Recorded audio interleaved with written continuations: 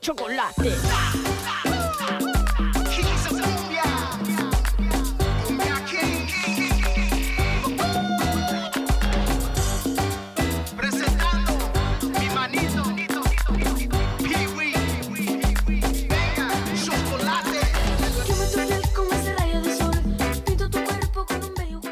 Muy buenas tardes, aquí regreso, me llamo María Albañil Rangel, trabajo con Tri-County Health Network.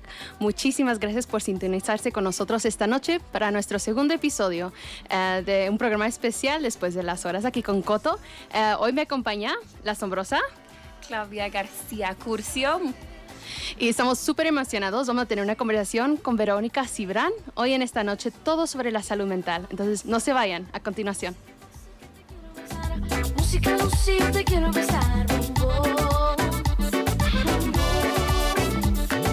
Cerca de ti, yo solo quiero bailar. Quiero una orquesta que se ponga a tocar, bombón.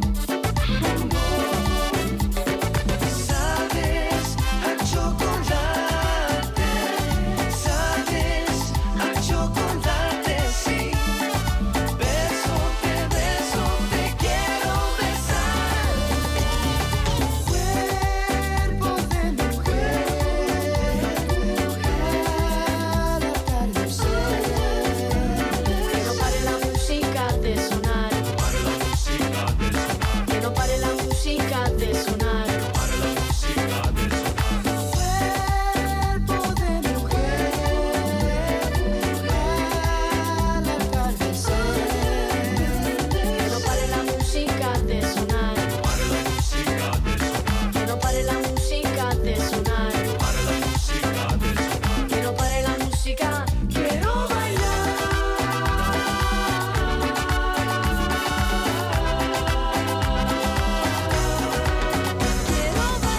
Chocolate es lo que yo quiero. Sal, mamacita, eres todo lo que yo quiero. Si no estás conmigo, sabes que me desespero.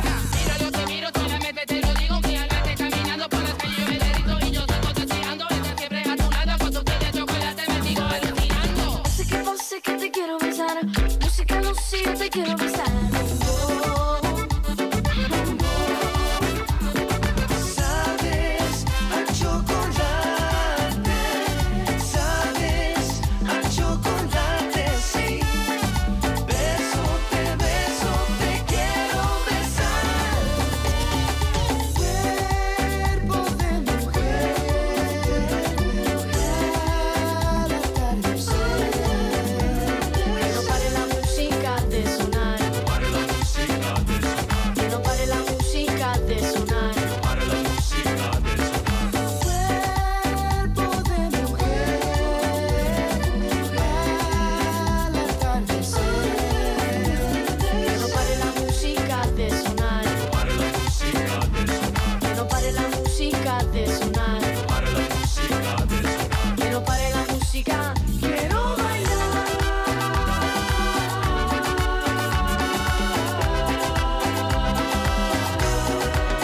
Quiero bailar.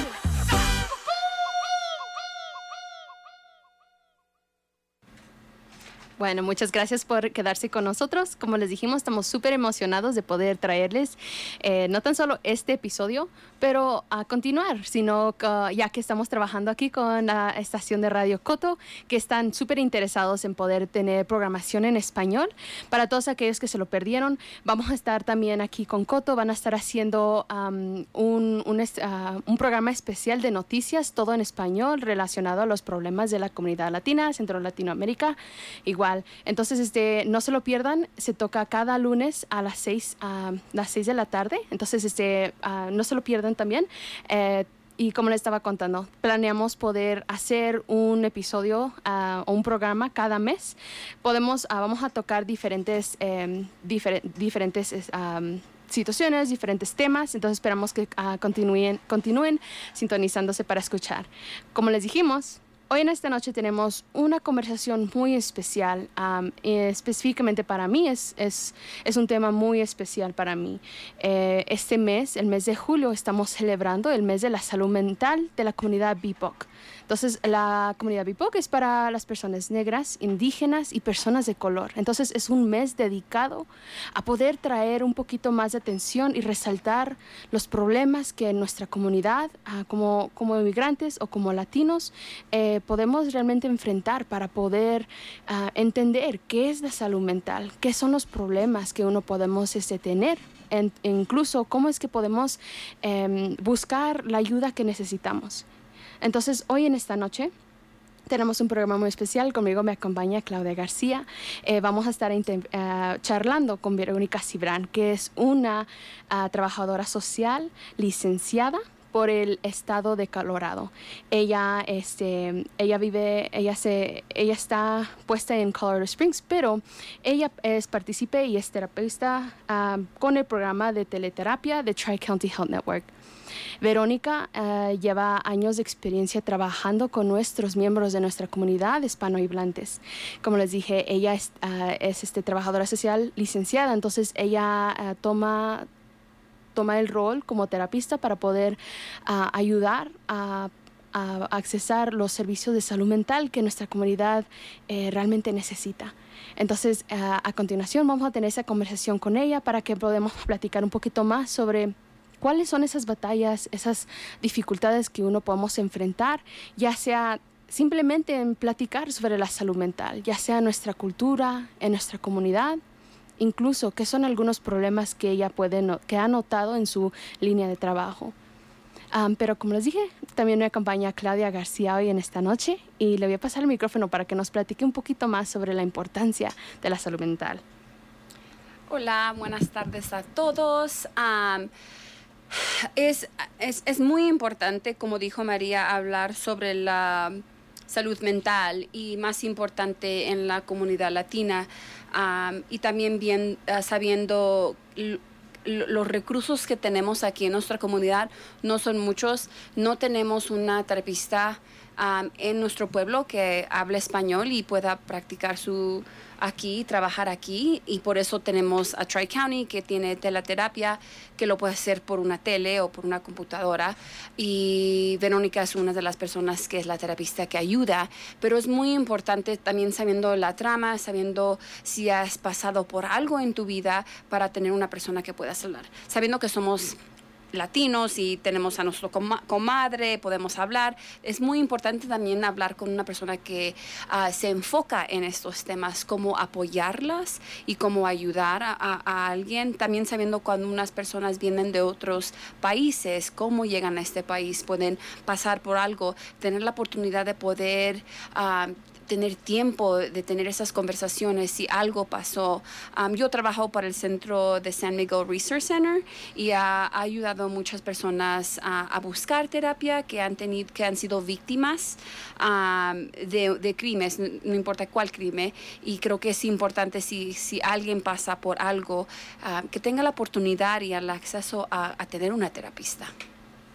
Muy buen dicho, y creo que son puntos muy geniales y espero realmente poder charlar en profundidad con Verónica, porque creo que tocaste unos puntos muy, muy esenciales, porque hay problemas específicos a nuestra cultura, a nuestra experiencia, ya sea como migrante en este país, y muchas veces se nos puede hacer muy difícil charlar y platicar sobre estos obstáculos o ya sea los problemas que uno enfrentamos. Uno digamos con la mentalidad del inmigrante. Comparto con ustedes, yo vengo de un hogar donde tengo ambos de mis padres lindos y bellos, son indocumentados, vinieron de México hace varios años y pues yo sí soy nacida aquí. Entonces creciendo en esa familia, me recuerdo que había veces donde se nos hacía difícil platicar sobre nuestros sentimientos o la mentalidad del inmigrante, que pues aquí estamos para luchar y vamos a seguir adelante. E incluso platicando con varios de mis clientes aquí en Tri-County Health Network,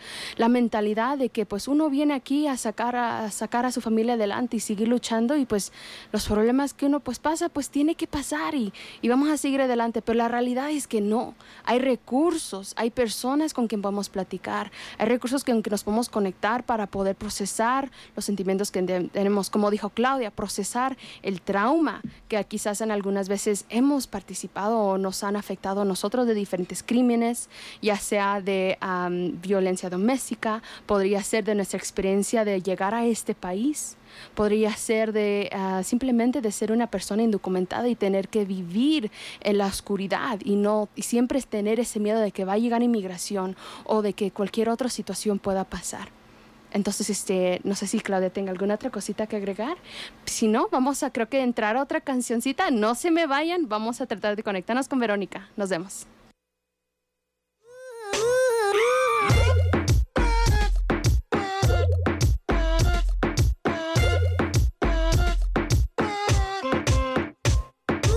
Si hay rumba no quiero más nada. Yo lo que vine fue a pasarla bien. ¿Cuál es el plan? Que yo me activo. Dime qué es lo que tú quieres conmigo. Que suene el dembow, bien agresivo. Pero te advierto que dejé el corazón en la casa. No es la primera vez que esto me pasa. A ti tú lo has visto muchas veces. Por más que disimule ya lo sé. Se te nota que quieres de mi boca. Cuidado que si te toca no va a querer parar. Se te nota que estás pasado de copas. Cuidado que te equivocas y no te dejo probar. Lo que tú me digas, Obi. Pero esta noche yo no ando lonely. Ando con el moda Toby. De pasajero que yo conduzco, comiéndome un vasito maluco. Mándame el pin de tu corazón que yo lo busco. Se le nota, mamazota. Como lo mueve esa muchachota. Menea que se empalaga, sacude que se empelota. Y es que yo lo sé, bebé, Se me nota que quiero de tu boca. Si es que tú me provocas y me pones a temblar. Se te nota que bailando te alocas. Yo sé que te sofoca mi manera de perrear. Stop ahí, no te pases de la raya. Tranquilito si no quieres que me vaya. Te me puedes pegar, pero te advierto que dejé el corazón en la casa. No es la primera vez que esto me pasa. A ti tú lo has visto muchas veces. Por más que disimule ya lo sé. Se te nota que quieres de mi boca. Cuidado que si te toca no va a querer parar.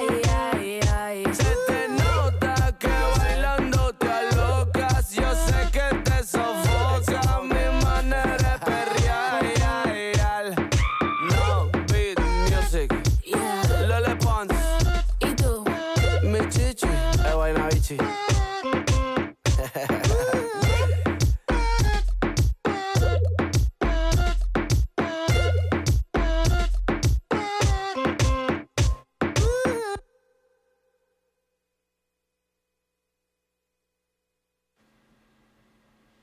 Ok, y regresamos. Muchas gracias por seguir con nosotros. Verónica, buenas tardes, buenas noches. ¿Sí nos escucha? Sí, las escucho. Bueno, súper emocionadas y muchísimas gracias por acceder a charlar con nosotros hoy en esta noche. Para todos aquellos que nos están escuchando, como les había mencionado, Verónica Cibrán es una trabajadora social licenciada por el estado de Colorado. Incluso ella es una de las terapistas una de las consejeras que es partícipe de nuestro programa de teleterapia en Tri-County Health Network. Entonces, súper emocionada de tenerte aquí. Verónica, conmigo tengo aquí a Claudia García, que también la está escuchando y pues va a estar charlando con nosotros. Pero antes de empezar, ¿podría quizás presentarse para todos aquellos que nos están escuchando y contarnos un poquito sobre qué es lo que hace usted? Claro. Muchísimas gracias y buenas noches a todos los que están escuchando. Primeramente, sí quiero decir que estoy muy asombrada de que me pidieron que viniera a platicar con ustedes y muchísimas gracias por tenerme como oradora invitada hoy en este programa. Yo sé que el tiempo es limitado, entonces vamos a seguir, como dices tú, María, a Verónica Cibrán, y yo soy trabajadora social con licencia aquí en el estado de Colorado.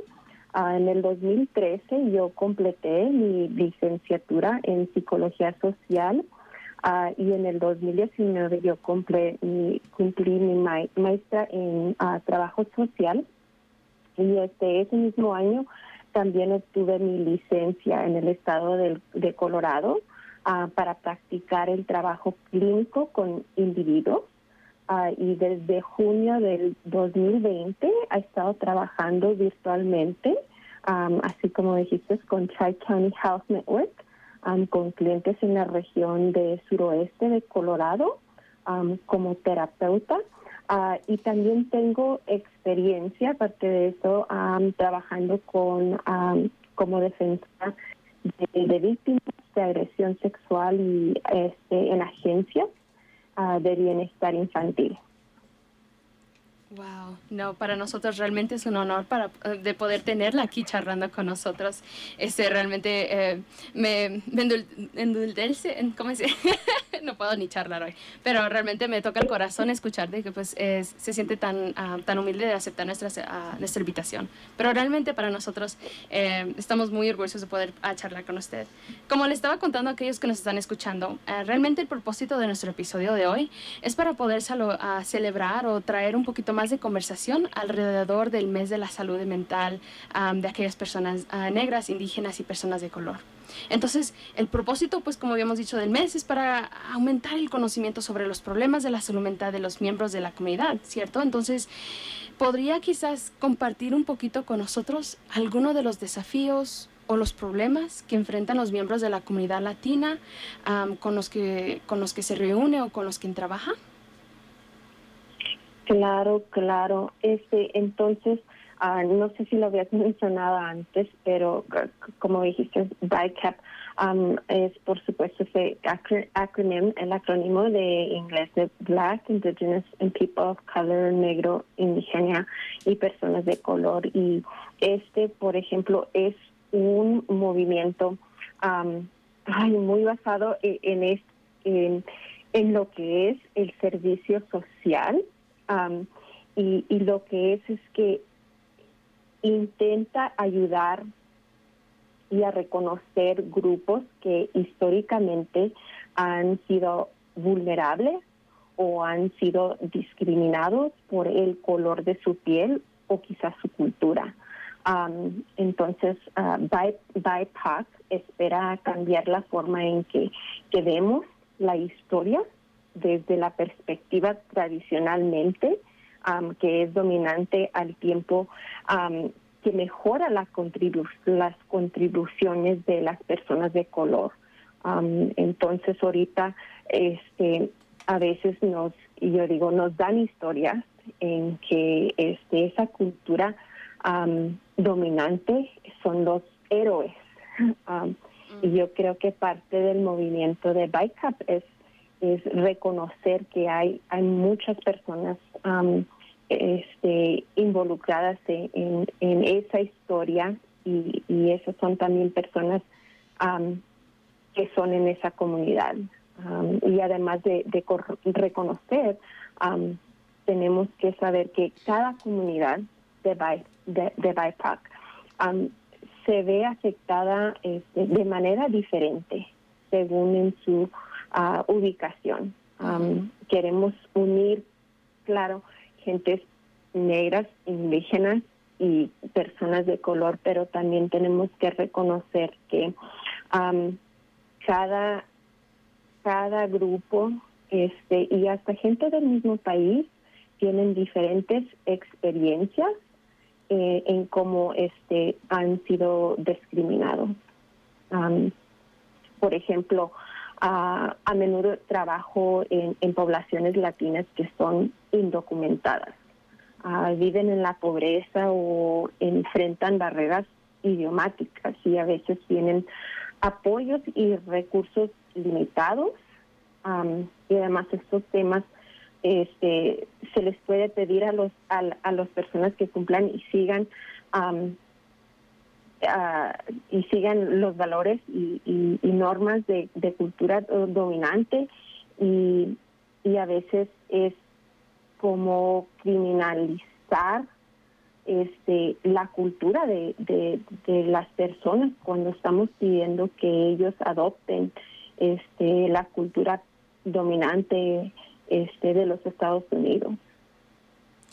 Sigues charlando un poquito sobre la cultura dominante. ¿Podrías quizás explicar un poquito a qué es lo que te refieres cuando hablas sobre la experiencia de tener que asimilarse o de tratar de caber en esa cultura dominante? ¿A qué te refieres cuando dices eso? Absolutamente, muy claro. Lo que digo es esa cultura que vemos en las televisiones, en las películas, lo que vemos pues, alrededor de nosotros, que nos dice esto, así deben de ser las cosas. Por ejemplo, así debe de ser, que alguien va al trabajo, van al doctor, tienen 2, 3 niños y están casados, una mamá, un papá, y esos son los mensajes que tenemos de cómo deben de ser las cosas. Pero sabemos muy bien que diferentes personas de diferentes culturas no necesariamente viven así. Por ejemplo, yo cuando estaba chiquita, yo me acuerdo que mis papás iban a un curandero muy natural. Y eso era lo normal para mí, pero quizás poniendo esa misma situación en la cultura aquí en los Estados Unidos, eso se podría ver como una forma de negación. Por ejemplo, si los papás prefieren un curandero y dicen no queremos un doctor tradicional que nos va a dar solamente medicina, eso puede estar yo también no lo puedo Ya se lo decir. pegué. No, ya tampoco, no. Criminalizado en que quizás alguien diga, eso es una forma de negación, pero porque lo están viendo de la lente de esa cultura dominante, de medicina, de doctor, y de un cierto modo lo están viendo y no están respetando también la cultura de la familia, que quizás ven las cosas diferentes por otras razones.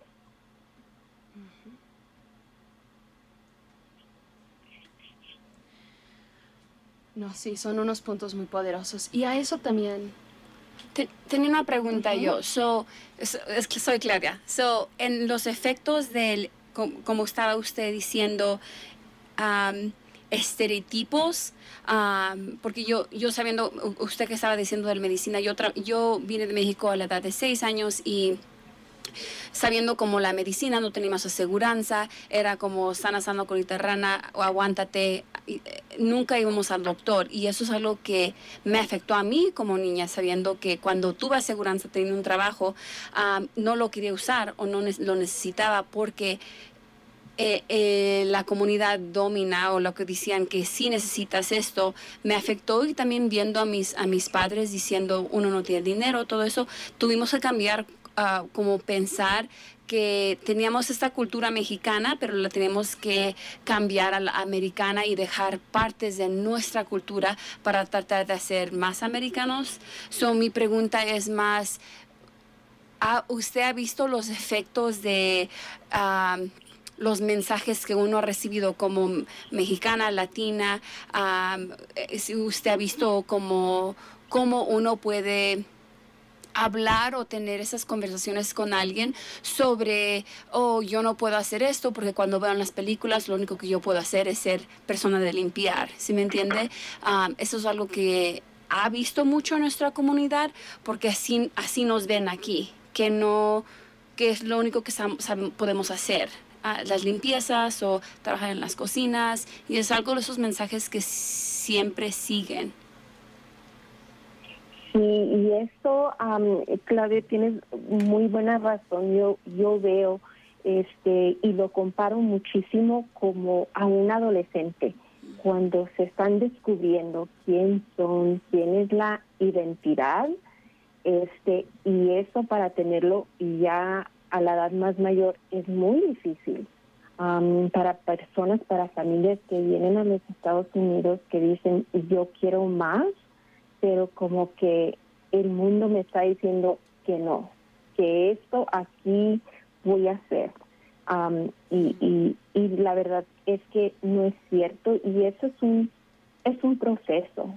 Yo digo que es un proceso, y lo digo también no solamente porque lo ha visto con mis clientes, pero yo creo también como tú, yo fui la primera generación que nació en los Estados Unidos y mi familia fue mexicana, y fue muy difícil porque es muy confuso en decir que yo quiero aceptar de mi cultura y que quiero aceptar de la nueva cultura. Y es muy diferente porque como yo me acuerdo como con mi familia me decían, pues, ¿qué estás pensando? Eso no lo hacemos aquí. Pero yo a la misma vez, yo también estando en la escuela, yo me quería sentir aceptada con mis compañeros, y es muy miedoso porque es como perderse uno.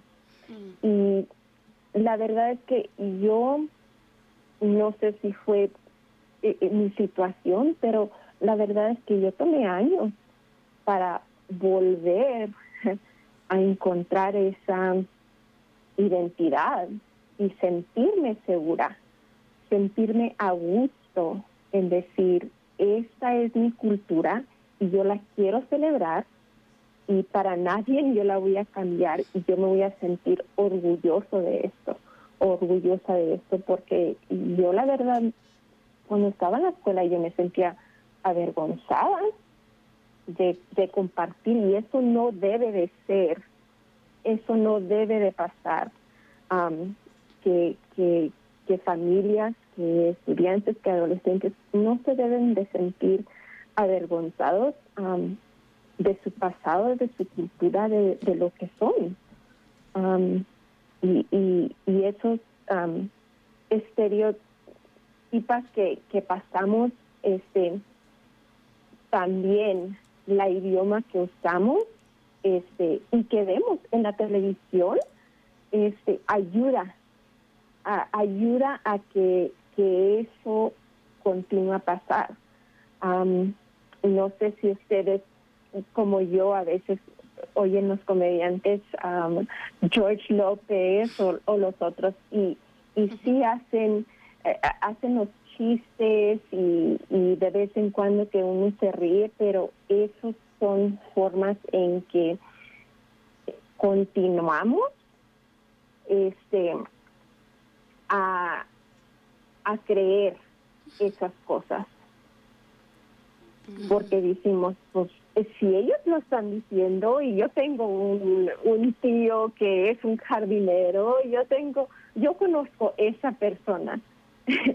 Entonces esos estereotipos siguen continuando, pero yo creo que para pelear contra esas cosas, ahorita como estamos, esas pláticas para decir no necesariamente es cierto y no está bien, y que hay diferentes personas en diferentes lugares.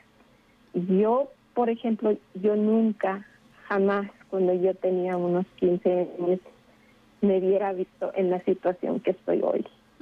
Fue mucho tiempo y yo nunca me hubiera imaginado apenas terminar el colegio, pero aquí estoy.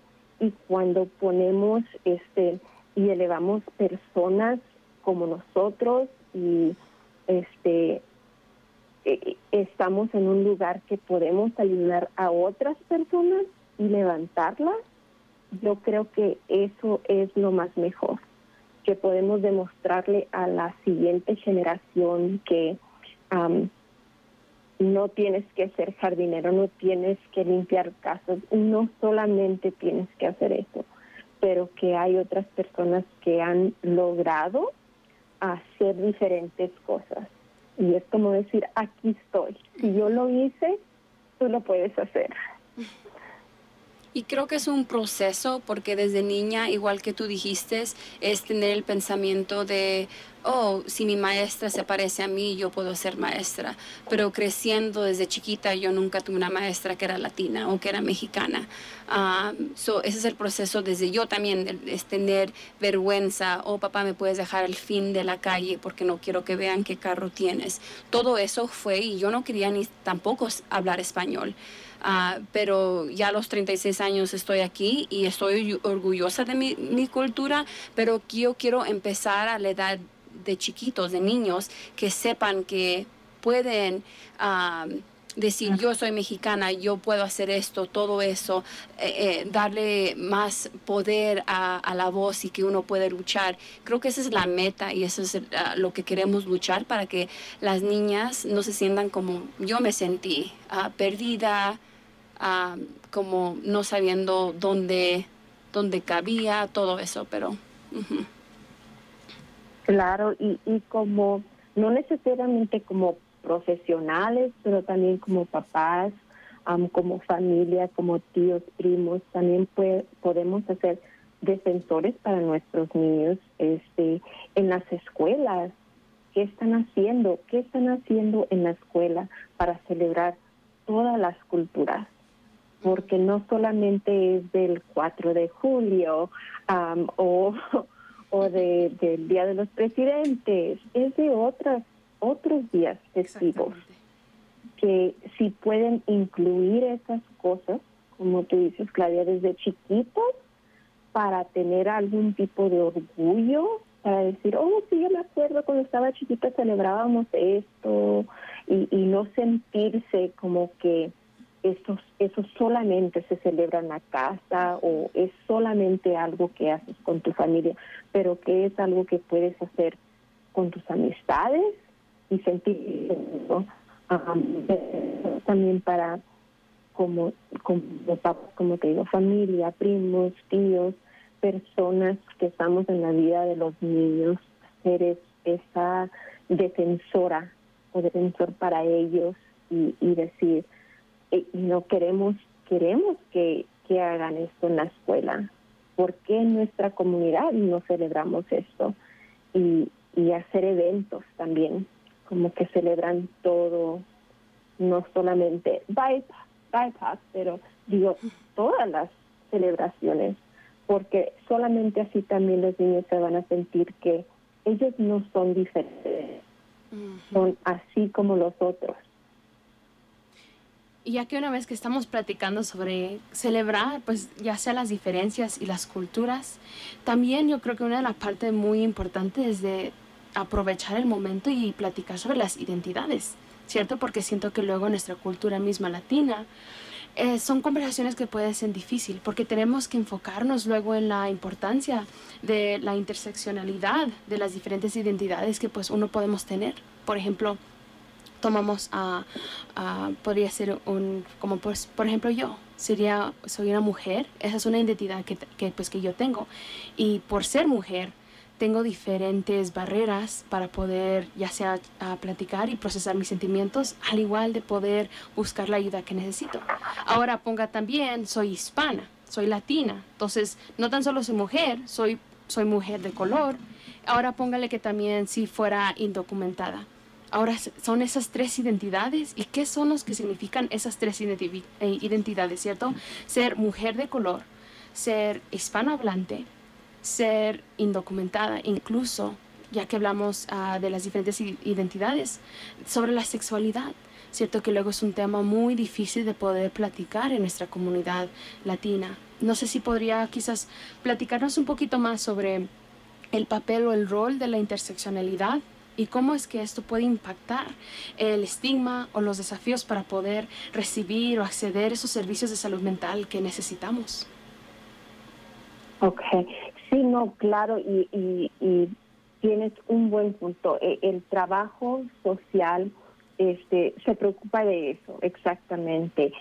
La interseccionalidad es la idea de que hay múltiples factores que incluyen edad, clase, color, cultura, discapacidad, etnia, identidad y expreso de género, estatus migratorio, ideología, política, raza, religión, sexo y orientación sexual, que impactan la experiencia que una persona tiene.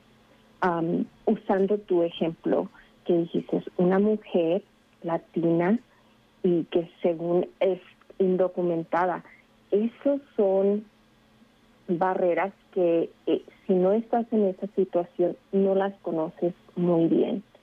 Y nomás pensando en esa situación se ponen muy difíciles las cosas porque, por ejemplo, ¿qué tal si hay violencia doméstica en el hogar? Una mujer que quizás no esté documentada podría tener mucho más miedo para llamar a la policía, para hablar a alguien y decir, esto es lo que me está pasando, por miedo de eso, de que si alguien se da cuenta, decir si la policía va, si va a la ambulancia, si va a alguien a ayudarle, se van a dar cuenta que está indocumentada. ¿Y qué va a pasar entonces? ¿Qué tal si tiene un niño? ¿Qué tal? Hay que echarle otra más. ¿Qué tal si es mamá y tiene un niño que ha estado nacido en los Estados Unidos? ¿Qué va a pasar si por alguna razón se den cuenta que esta muchacha está indocumentada y que se tenga que ir? ¿Y qué tal con la familia? O también que por ejemplo, sea mamá soltera y que ella es la única que tiene el trabajo y tiene 3 niños que mantener. Y ahí entran otras barreras que a veces las personas no alcanzan esos servicios, no necesariamente porque no los quieren, pero porque hay otras razones que son desafíos que uno no ve inmediatamente. Una persona quizás va a decir, no, yo le voy a llamar a la policía luego, pero eso no es la idea. La idea es que tenemos que ver las cosas de donde esa persona está. Y cuando yo comienzo a ver esa situación, yo digo, lo entiendo muy bien, ¿por qué lo hiciste? Nos ayuda a ser empáticos a las situaciones, porque reconocemos que personas en situaciones muy únicas así tienen menos recursos, y también en pueblos chicos que no hay recursos porque no hay bastante profesionales, quizás gente que no habla el idioma o que no hay bastante camas. Si alguien está en una relación de violencia, ¿a dónde van a ir? No tienen otra opción, o en ese momento se sienten que no hay opciones. Entonces, hay muchísimas cosas y factores que estamos hablando de interseccionalidad que son un impacto para estas personas en estas situaciones. Y también yo me pongo a pensar otro ejemplo, que tal una pareja homosexual y es un hombre, un varón, y otra vez esa situación, por ejemplo, de violencia doméstica, y sabiendo que en las muchas culturas, no necesariamente en las culturas latinas, pero en muchas culturas eso todavía no está muy bien aceptado. Y nomás en pensar y decir, quizás esa persona no tenga el apoyo de su familia, ¿qué van a hacer? ¿A quién le van a tener confianza? ¿Con quién van a ir? a, a decirle. Entonces la gente sufre hasta más porque no tienen algún recurso, no tienen ayuda, porque no pueden o porque no hay.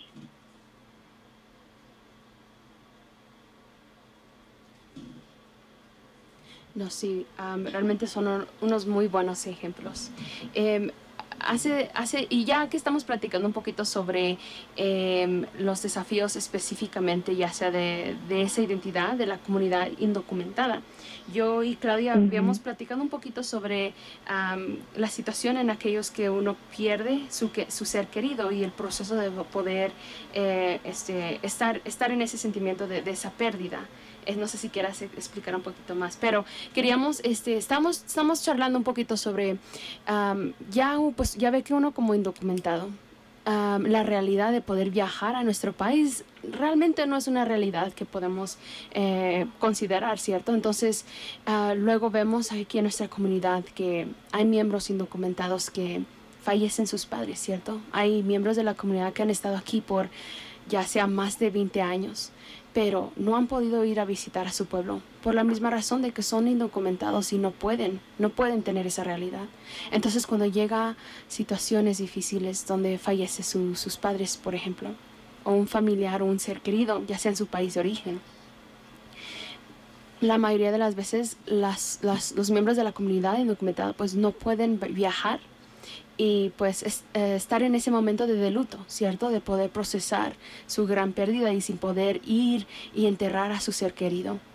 Entonces, no sé si también ha notado un poquito de eso o podría platicar un poquito más sobre cómo es esa gran diferencia para la comunidad indocumentada de no poder procesar esos sentimientos, esa pérdida y cómo pueden afectarlos en otras partes, en otros aspectos de su vida, de poder procesar sentimientos diferentes.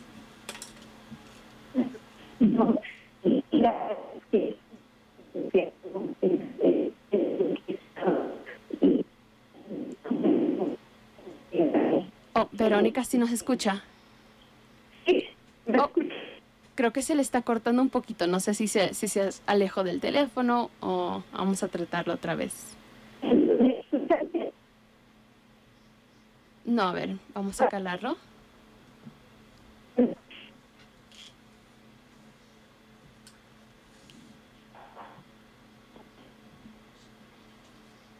Ok, creo que vamos a tomarnos un minutito para poder volver a conectarnos con Verónica. Espero que no la hayamos espantado. Creo que solo perdió señal. Entonces, ahorita creo que vamos a tocar oh, no sé si Verónica, ¿sí me escucha? Sí. Perfecto. Ok, ya iba a poner otra canción, pero como ya regresó, prefiero escuchar su voz.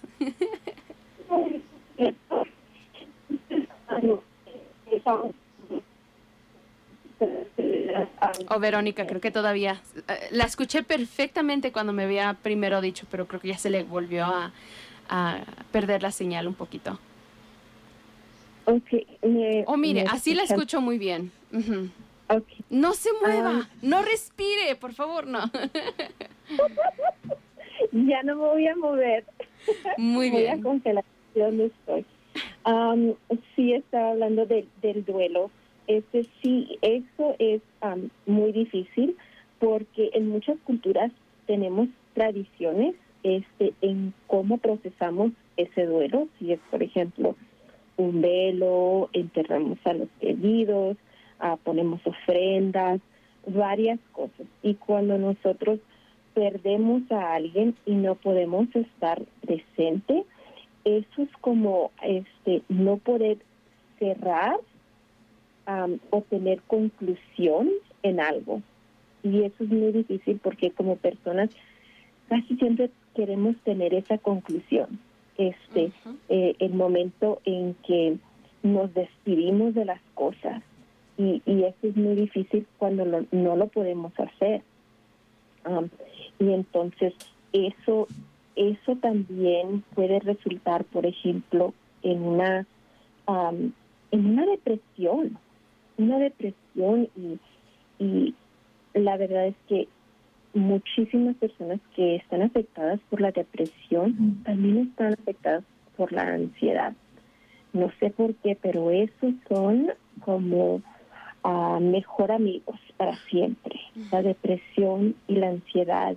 Y cuando alguien está afectado por la depresión, eso afecta físicamente, no necesariamente emociones y mentalmente, pero también físicamente a una persona. Y eso afecta diferentes áreas de la vida. Por ejemplo, estudiantes que van a la escuela dificultado para concentrarse en los estudios.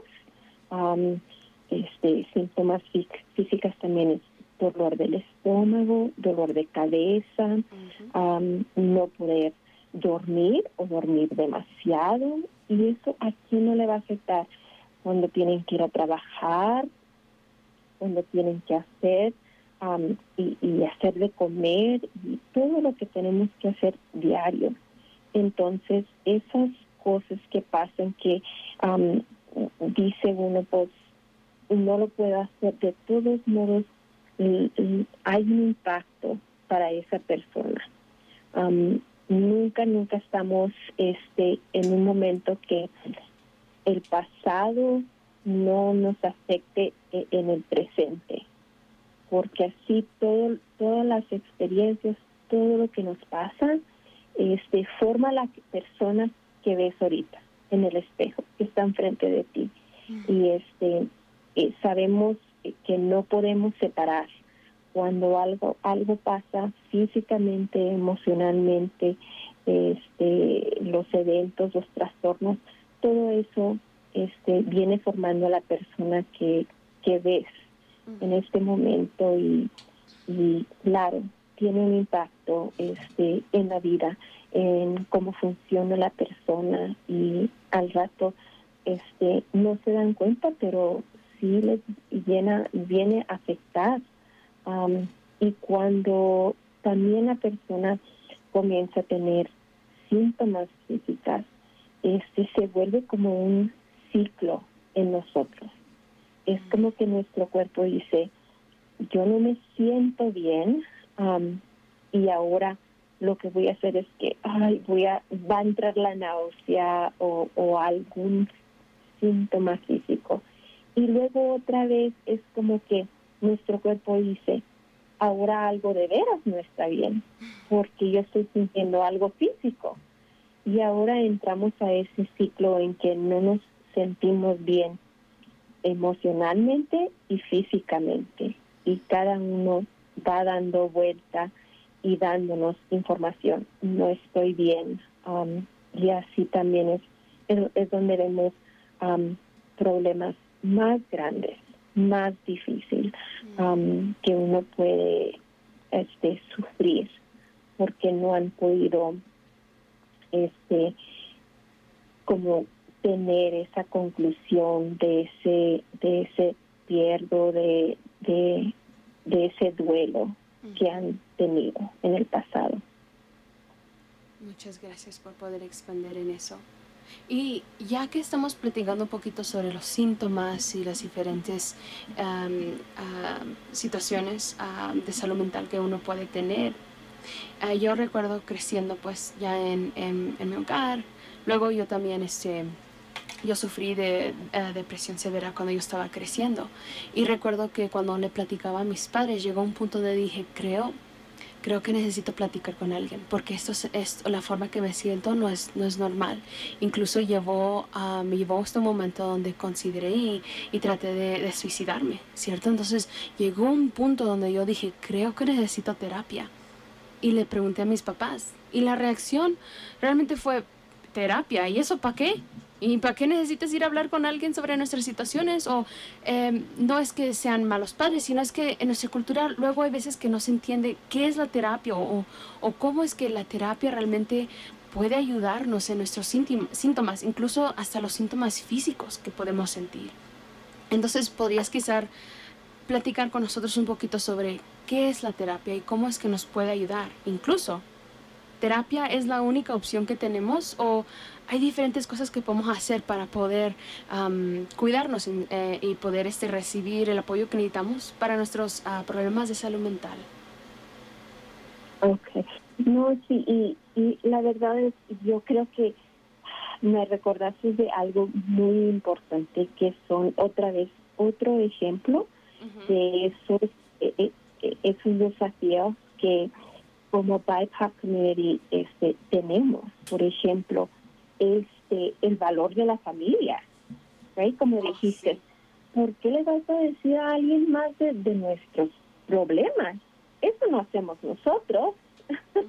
Y eso es una barrera también para que familias tengan esa ayuda, porque exactamente como dijiste, no es porque te están negando, pero es porque así es la cultura y a veces así dicen, no necesitamos esa ayuda. Pero la verdad es que yo fui criada exactamente igual. No le debes de contar a nadie más de tus problemas. Aquí todo se va a cuidar en la familia y la verdad es que a veces viene el tiempo cuando sí necesitamos esa ayuda profesional. Y eso no quiere decir que vamos a ir a contar todo el chisme de la familia, pero eso quiere decir que está bien porque tú te estás dando cuenta o alguien se está dando cuenta que hay algo más serio de hay que platicar y hay que unirnos y apoyarte. Es algo más y la verdad es que a veces es algo que es orgánico en el cuerpo. Y cuando digo orgánico es que hay que tener cuidado que no haya algo con nuestra salud, algún trastorno. Entonces, por ejemplo, cuando yo hablo con clientes y me cuentan de síntomas físicos, por ejemplo, subir de peso, aumentar de peso cuando no quieren, perder de peso, dolores de cabeza, náusea, o que están en dolor. Esas son cosas que yo digo, has ido a ver tu médico, porque a veces hay enfermedades que son orgánicas, que son del cuerpo, que se parecen mucho a síntomas también de salud mental. Entonces yo siempre digo, es muy importante asegurar que no hay nada que es algo de tu cuerpo que te está haciendo sentir así. Pero también, como dices, esa depresión dicen que también es parte orgánica, por eso a veces dan medicamento. Pero en otras situaciones, cuando, por ejemplo, alguien como yo entra, es porque a veces es solamente el pensamiento de uno o cómo están viendo las cosas. A veces es reconocer cómo nosotros podemos controlar lo que está pasando. Y, por ejemplo, ese ciclo que estaba diciendo, lo que pasa en el cerebro es que como humanos y muchísimos animalitos, nuestro sistema es para sobrevivir.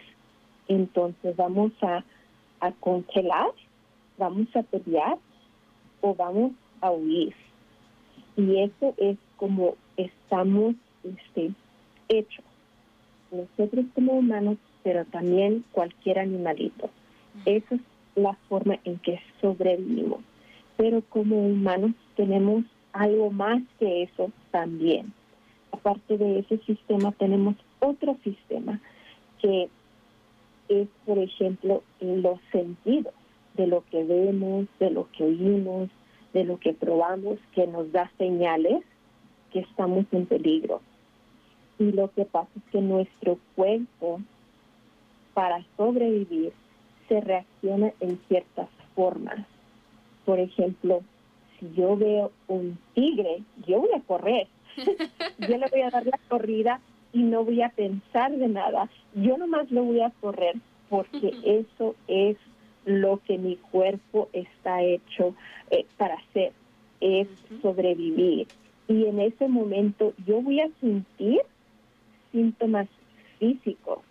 Yo voy a sentir que estoy sudando, que el corazón casi se me sale del pecho, que me siento mareada, y eso porque es el sistema en que yo voy a sobrevivir. Pero ahora en nuestra sociedad, nosotros a veces nos sentimos así, sabiendo que no hay algo enfrente de nosotros. No hay un tigre enfrente de mí, pero quizás yo tengo una presentación mañana enfrente de 50 personas.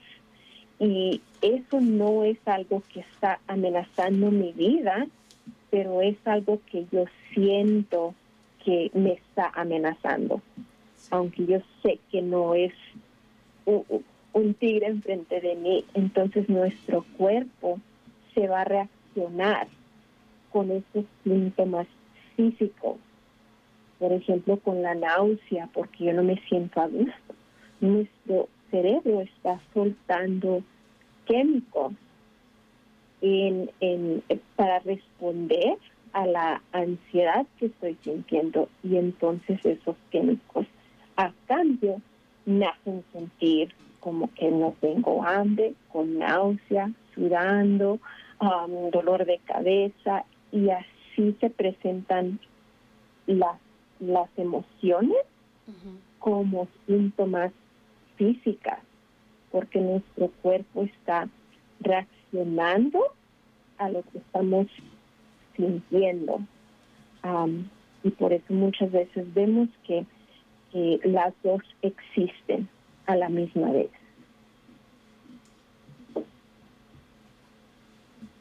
Bueno, pues creo que ya se nos ha llegado la hora. Nada más quiero volver a extenderle muchísimas gracias a usted, a Verónica, por acceder a participar y charlar con nosotros. Para poder concluir, pues no sé si tenga algún pensamiento final, quizás para alguna persona que esté escuchando. Si hay alguien que estuviera escuchando y diría, bueno, creo que quizás sí debería de charlar con alguien, ¿qué es lo que usted le diría? Claro, yo diría, si alguien piensa que las síntomas están afectando el placer de alguien, habilidades de funcionar diariamente, es importante hablar con alguien, y que cada una persona es importante.